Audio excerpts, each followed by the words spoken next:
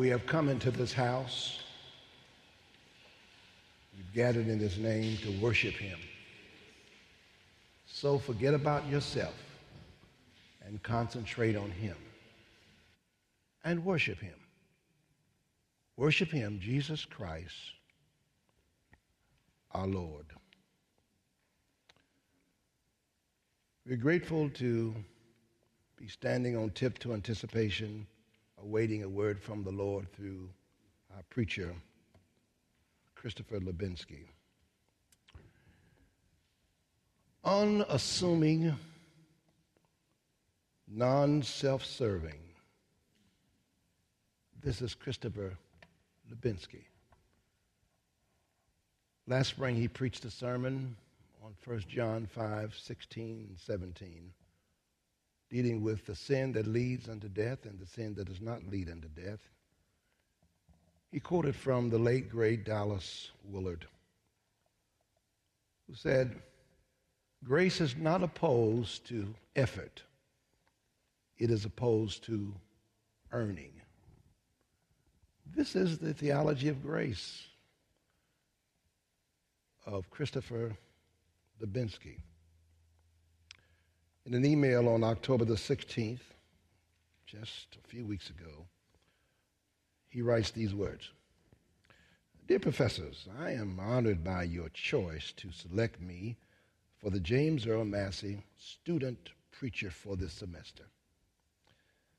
I see each of you, Dr.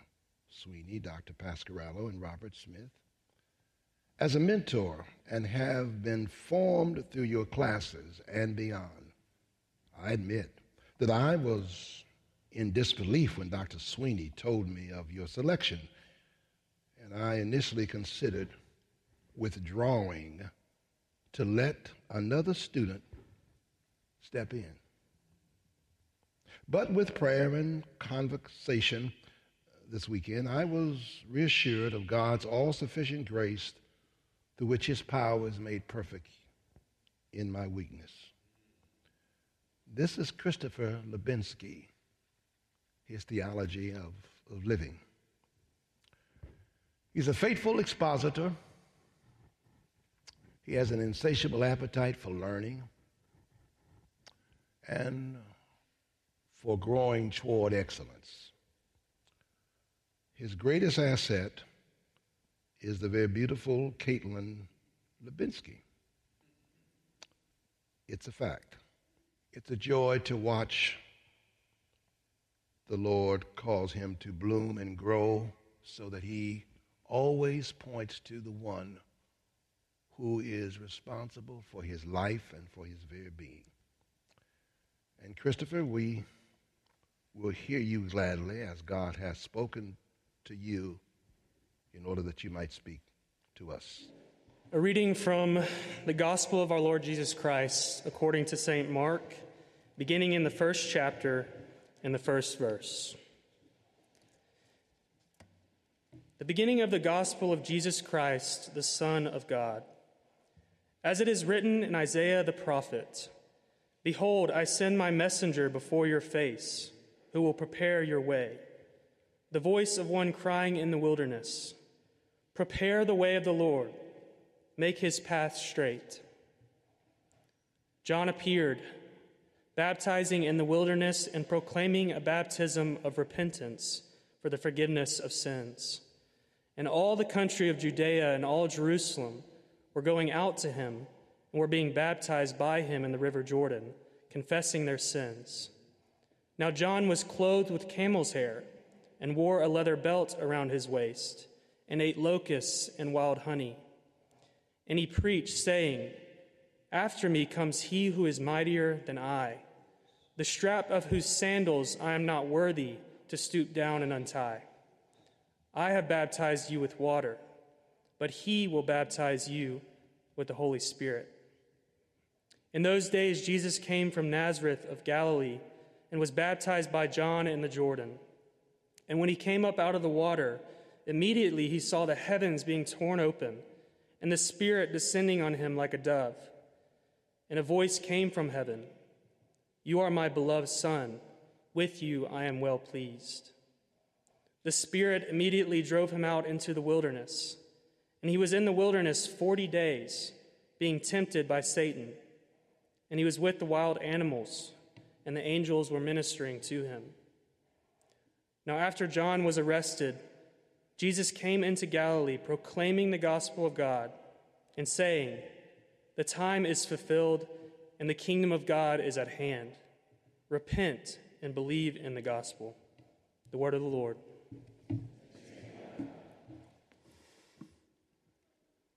I want to start by giving thanks to all of the students and staff and faculty who have been so encouraging over these past few weeks. Even this morning, people sending texts reminding me that they're praying for me. I want to give a special thanks to Dr. Sweeney for encouraging me despite my initial ambivalence about being up here today. To Dr. Robert Smith, thank you for being my preaching mentor and for reminding me that God's power is made perfect in weakness. To Dr. Pasquarello and Dr. Webster, thank you for being such an integral part of my formation here at Beeson, both intellectually and spiritually. Thank you to my pastors from Gardendale Church of the Nazarene for being here today.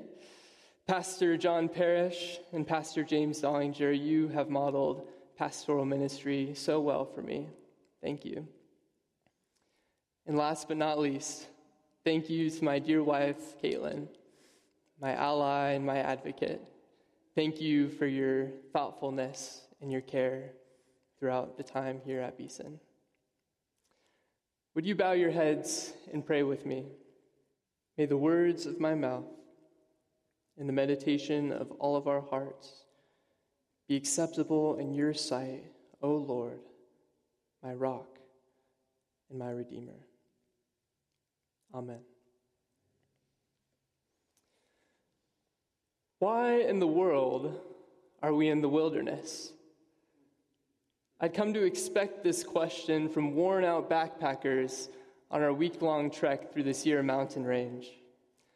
I was one of the leaders on a series of backpacking trips for incoming college freshmen that were intended to help them make meaningful relationships in the outdoors before the semester started. This question usually came around the third day. On the first day, everyone was well rested, excited to be out in the outdoors, and focused on making good first impressions with their new peers. On the second day, I could see a bit of fatigue appear on their faces, but for the most part, the excitement of a new experience kept them plugging along. But on the third day, after 2 nights of sleeping on the ground, a full body soreness having set in, and the realization that all trail foods sort of taste like dirt, the question would inevitably arise: why in the world are we in this wilderness? This certainly is not a question that's foreign to the people of God. We read in Exodus chapter 16 that Israel entered the desert of Sin, and there they began to grumble, not only in their stomachs, but also in their hearts. If only we had died by the Lord's hand in Egypt. There we sat around pots of meat and we ate all the food that we wanted to. But you have led us out into this wilderness in order to starve this entire assembly to death. Why in the world are we in the wilderness? In our passage today, we again find ourselves in the wilderness. In fact, Mark mentions this phrase 3 separate times. He's adamant that of all places, the beginning of the good news of Jesus Christ, Son of God, takes place in the wilderness. Now, it's worth clarifying up front that we tend to imagine the wilderness quite differently today. A quick search of the word in Google Images will overwhelmingly generate pictures of dense forests, alpine lakes, and snow-capped mountains. But for Israel, the wilderness was the desert. Those arid regions where little to nothing can grow to sustain human life. There's another important difference in the way that we tend to think of the wilderness today. In our more modern and urbanized era, many of us feel quite fondly towards wilderness areas, seeking to see them protected from human overuse. But in biblical times, it was the wilderness that was a threat. There was a constant danger from desert sands encroaching on arable land. There was danger from evil spirits that lurked in the wilds. There was danger from wild animals coming out of the desert to attack a shepherd's flocks.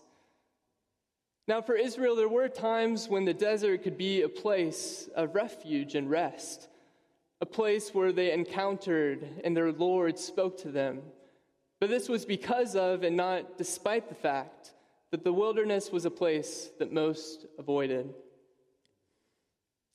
So as we open our ears to God's word today, let us consider 3 questions to move our minds and hearts by the Spirit to prepare the way of the Lord in our midst. First, why were the people of God in the wilderness then? Second, why did the Son of God enter the wilderness? And third, what does this all mean for us, the people of God today who, to use John Bunyan's phrase, wander through the wilderness of this world? So first, why were the people of God in the wilderness then? Mark writes in verses 4 and 5, John appeared baptizing in the wilderness and proclaiming a baptism of repentance for the forgiveness of sins. And all the country of Judea and all Jerusalem were going out to him, were being baptized by him in the river Jordan, confessing their sins. Here the people of God are represented first by God's appointed messenger who proclaims, and second by those residents of Judea and Jerusalem who respond to his call. Let us first consider John, this mystery man of the desert. The gospel according to Mark is shockingly uninterested in his backstory, how he got into the wilderness, where he came from. We can assume that he was baptizing somewhere in the lower Jordan Valley, north of the Dead Sea, but even these details are left out of the text. We are simply told that John shows up preaching and proclaiming that he was dressed in rugged clothes and that he was sustained by the meager diet of an uncultivated land. John's role in the opening of Mark's gospel is simple. His identity is prophetic, and his purpose is preparatory. In other words, his identity is as God's messenger who fulfills the words of the prophets, and his purpose is to prepare the people for the coming of the Lord. This is precisely what we read in verse 2. Behold, I send my messenger before your face, who will prepare your way. These are the Lord's words given to the prophet Malachi, as recorded in the final book of our Old Testaments. Beginning in Malachi chapter 2, verse 17, and continuing through chapter 3, verse 5, we read that in the face of the people's idolatry and their challenge to divine justice, the Lord promises to send his messenger ahead of him to prepare his way. And then he will enter into his temple with judgment and purification for the people, so that the offering of Judah and Jerusalem will be pleasing to the Lord, as in the days of old, as in the former years. The identity of this messenger is left anonymous.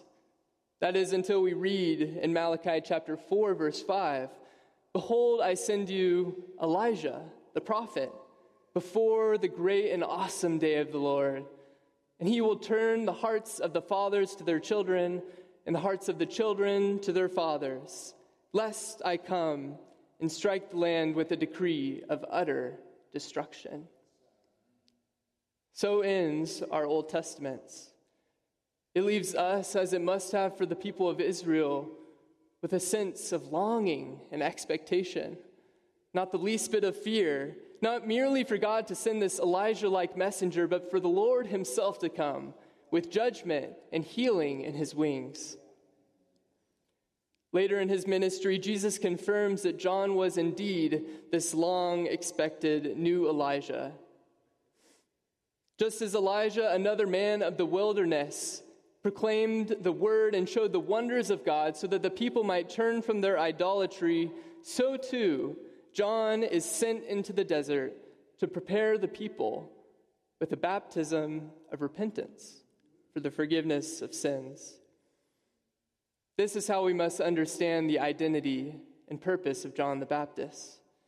He is God's long-expected prophet, sent in the spirit and power of Elijah to prepare the people for the coming of their God. And he does so not in the temple courts, not in Jerusalem even, but in the desert. So again, we ask, why the wilderness? Isn't this not the place of danger, death, and the devil? But for John the Baptist, and for those who heed his call, the desert becomes for them a place of purification and power. It is the city of Jerusalem and its surrounding settlements, which is, in this negative sense, the true wilderness, a place of spiritual dryness and dehydration, a fact that the gospel will show moving forward. The wilderness has become an oasis because it is where the word of the Lord is proclaimed. And this is by no means the first time that God has spoken to his people in the desert. No, this may be God's favorite theater of theophany. God speaks in the wilds where his people may know that they do not live on bread alone, but on every word that comes from the mouth of God. And so we see the people's return into the wilderness itself as an act of repentance, of turning to the God of their ancestors who provided for them and protected them during their 40 long years of sojourn between Egypt and the Promised Land. The wilderness was where, despite the rebellion, God spoke to his people, where he cut a covenant with them that they would be his treasured possession, even his beloved Son. It is the place where God gave them instruction that they may choose life and find rest, the place where God made his dwelling in their midst. And so again, the people descend into the desert to the river Jordan, heeding the call of the voice of one crying out in the wilderness. But what does this voice cry out? We hear it in verse 3. Prepare the way of the Lord. Make straight his paths. Notice that John prepares the way of the Lord by calling upon the people themselves to prepare. This quotation comes from Isaiah chapter 40, verse 3, which continues, "Every valley shall be lifted up, and every mountain and hill shall be made low. The crooked shall be made straight, and the rough places plain. And the glory of the Lord shall be revealed, and all flesh shall see it together. For the mouth of the Lord has spoken it." This was an announcement of good news to the Jews during their time of exile, when Jerusalem had been crushed to rubble by the empire's armies. This joyful pronouncement is that God has not abandoned his people, but he is coming to deliver them and to be their righteous king forever. But the announcement is used here in Mark to point to a much greater divine deliverance, one which would come through God's own Son. This good news is summed up well in the first verse of Isaiah chapter 40. "Comfort, comfort my people, says your God. Speak tenderly to Jerusalem. Cry out to her that her warfare is ended, that her iniquity is pardoned, that she has received double for all her sins." This is exactly the good news that John proclaims to the people with the baptism of repentance for the forgiveness of sins. It's important for us to understand that repentance is not the reason that God forgives his people, as if some prior action on our part must convince God to be gracious to us. Rather, forgiveness is offered through God's grace And repentance through faith is the way that we receive what is, in this sense, already ours. We read in verse 5 that the people do repent, and in mass numbers.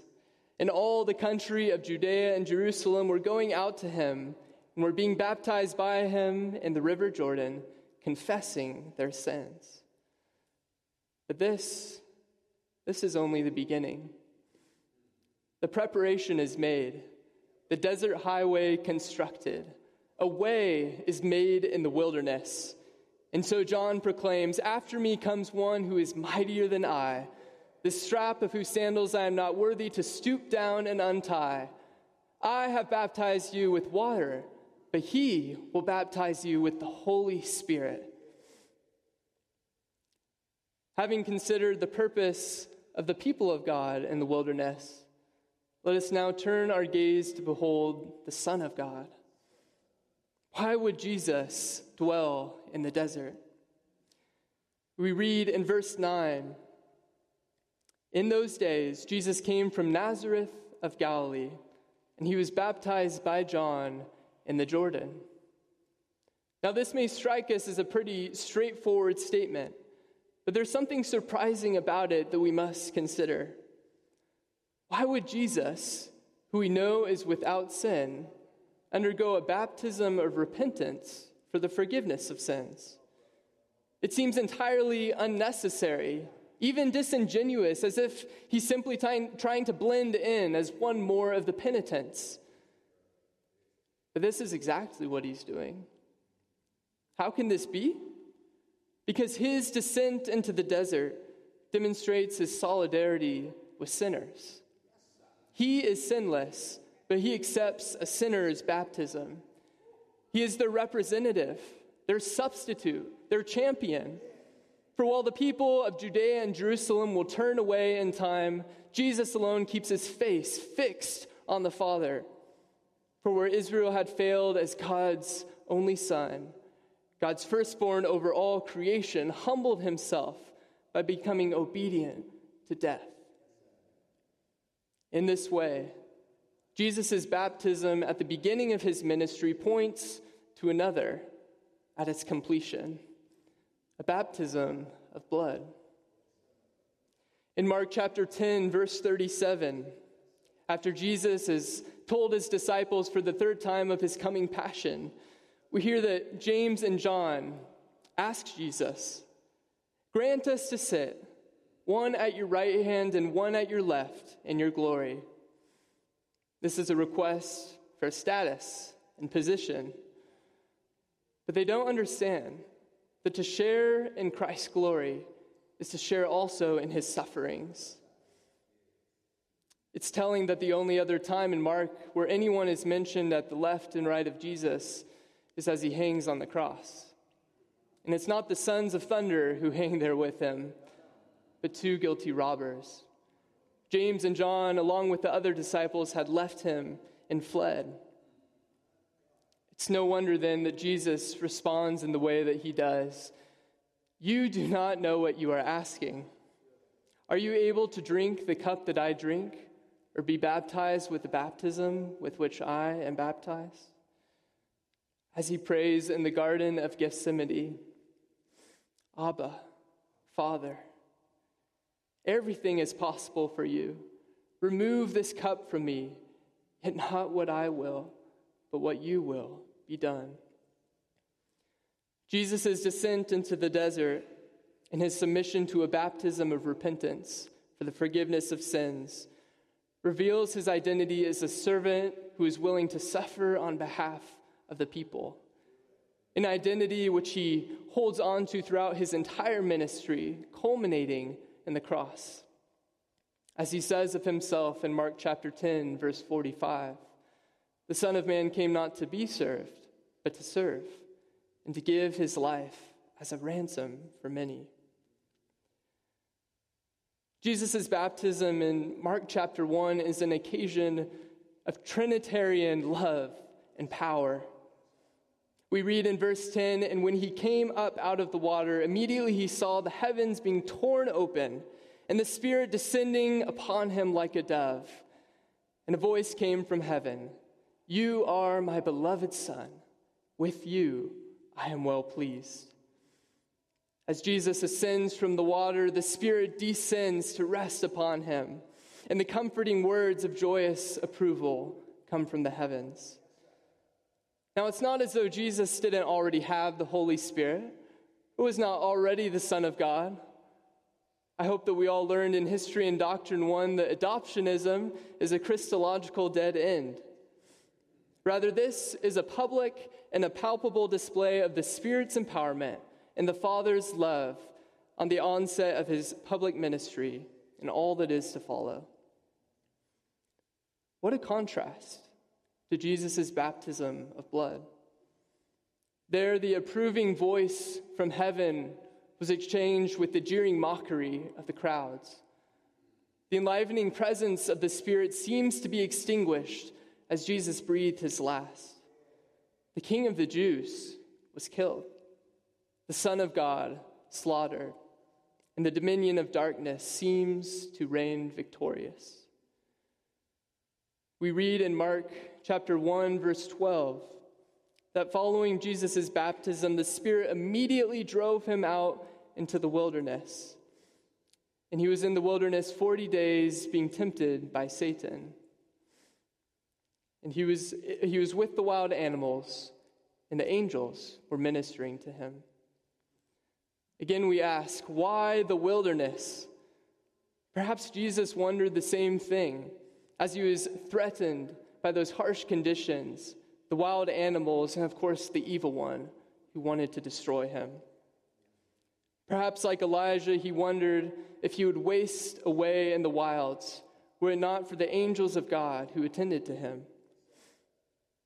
But even this is not the deepest desert into which Christ would descend. Following Jesus' baptism of blood, Jesus' body is wrapped in strips of linen and placed in a stone-sealed tomb. He descended into hell. He was swallowed by Sheol.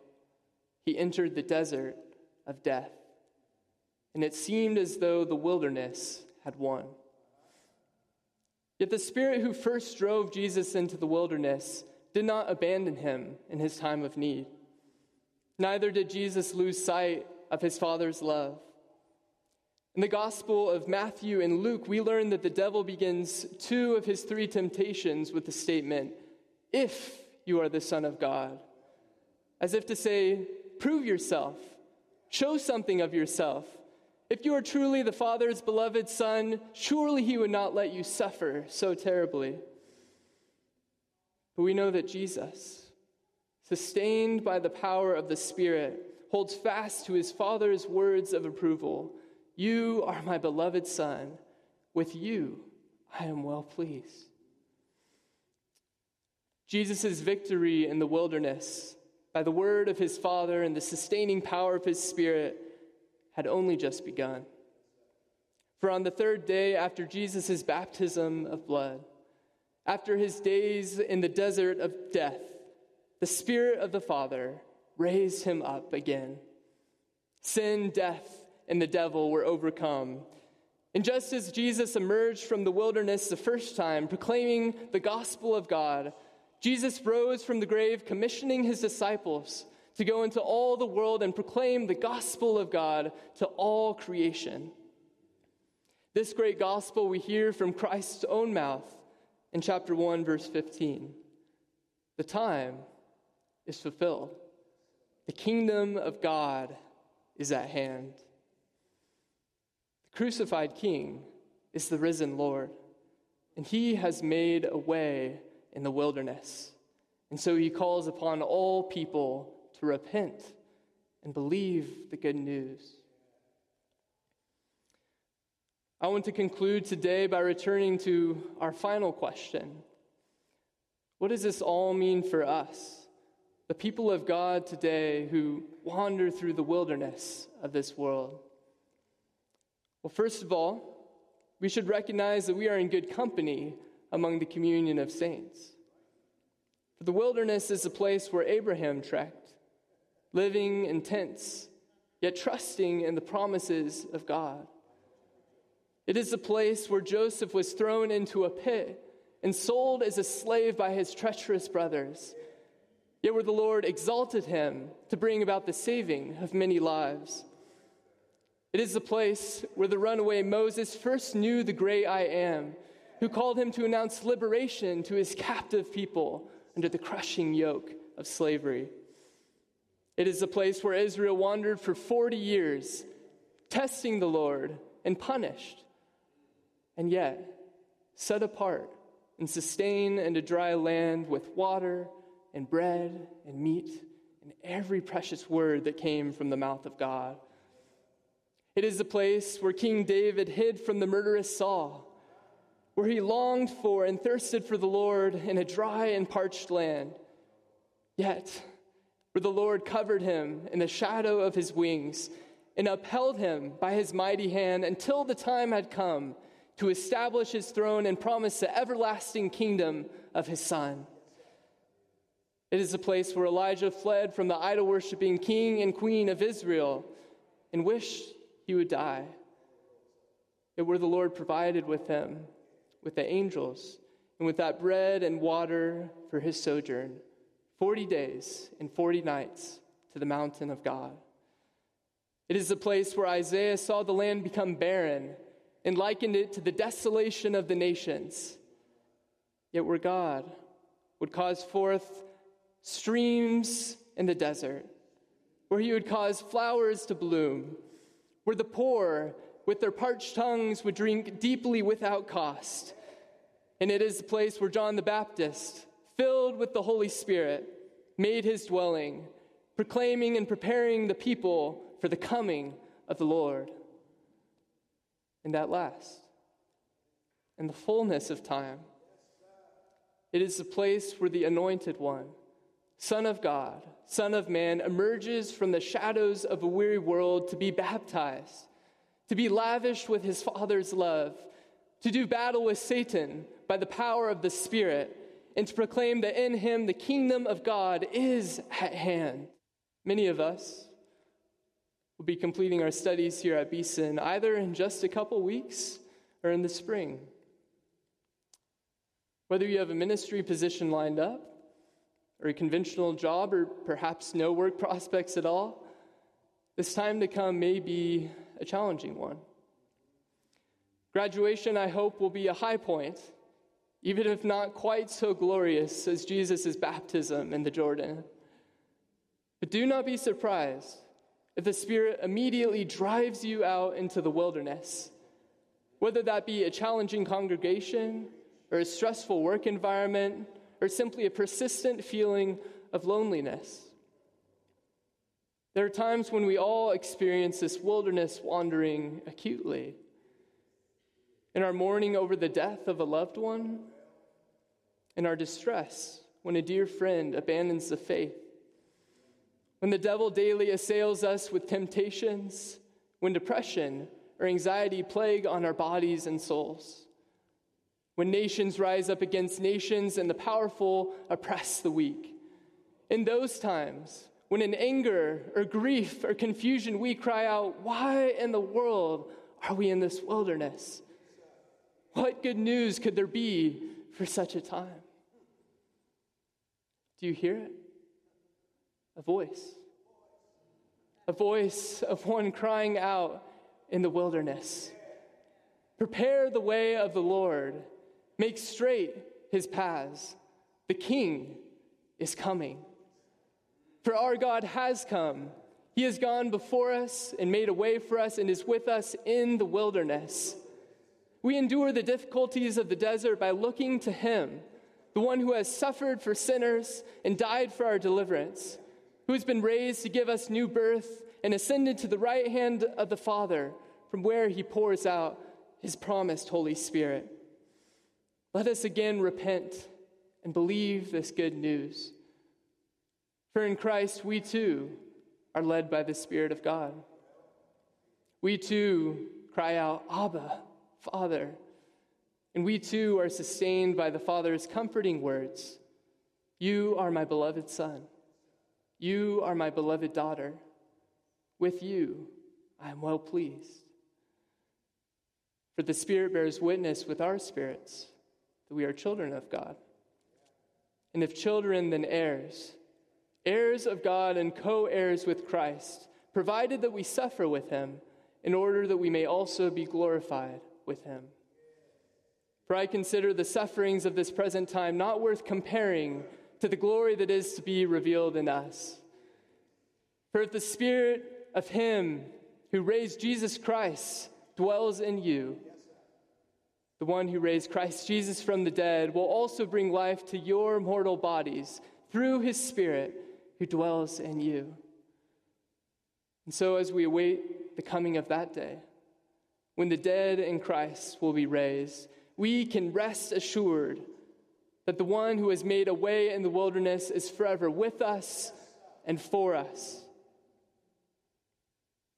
For just as the Spirit did not abandon Christ in the wilderness, neither will he abandon you.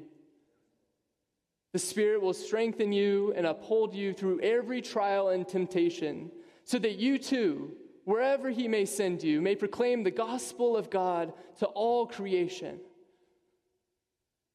The desert is indeed a place of danger, death, and the devil. But when we encounter the living God, it becomes for us a place of rest, repentance, and renewal. It is a place where we make no spiritual food of our own, but we trust and live by every word that comes from the mouth of God.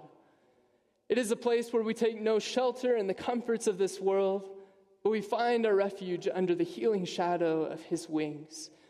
A place where we put no trust in our possessions, but we store up for ourselves treasures which are in heaven, that will never perish, spoil, or fade. And so we remember the one who made a way in the wilderness. And we pray his prayer, thy will be done, not my will, but thine be done. And we proclaim that in him, the kingdom of God is at hand. For Christ has died, Christ is risen, and Christ will come again. Thanks be to God. Amen. The James Earl Massey Student Preaching Award is given every semester here at Beeson to a graduating senior who shows exceptional promise and proficiency and fruitfulness as a preacher of the word. I was just in tears a few minutes ago, and I'm looking out and seeing tears all over this chapel. Thanks be to God for his ministry among us today. Some of you know who James Earl Massey is. Some of us don't. In the late 20th century, he was one of the best-known preachers in the country, and he was a dear friend of Beeson Divinity School. He's well known to a lot of the older faculty who are here at Beeson, probably lesser known to the younger folks here, but he was known as a prince of preachers back in the day, and we're delighted to be able to honor his legacy by awarding the Massey Prize every semester. Of course, this semester's recipient of the Massey Prize is our brother Kristofer, who's just preached a marvelous sermon on our way through the wilderness. I asked Kristofer's favorite teachers for a few comments about him. He's a graduating senior, of course. He's kind-hearted. Everybody who knows Kristofer thinks of him as one of the kindest people they know. He's a deeply thoughtful person who's loved by everybody. One of his favorite teachers calls him, quote, a cheerful presence and a keen student of the Bible. Another describes him as, quote, a delightful person with a heart for the church. He's also intellectually gifted, this professor adds, often asking questions and making suggestions that demonstrate great theological maturity. One of his preaching profs notes that although Kristofer as a child was shy and dreaded public speaking, he has, quote, emerged as a very effective preacher of the Word of God. Information and inspiration remain inextricably tied together in his proclamation. I think we've all seen that this morning. Thanks be to the Lord. One last senior faculty member testifies that Kristofer has, quote, a spirit-gifted blend of humility and authority, deeply rooted and enduring for lifelong pastoral ministry. It's with gratitude to God, then, that I want to invite Kristofer to come and receive this semester's James Earl Massey Student Preaching Award. Would you join me in thanking the Lord for Kristofer? Thank you, brother.